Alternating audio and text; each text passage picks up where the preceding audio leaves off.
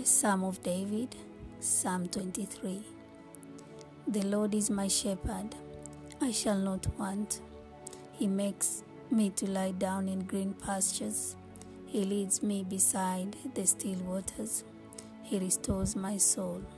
He leads me in the paths of righteousness for his name's sake. Yea, though I walk through the valley of the shadow of death, I will fear no evil, for you are with me. Your rod and your staff, they comfort me. You prepare a table before me in the presence of my enemies. You anoint my head with oil. My cup runs over.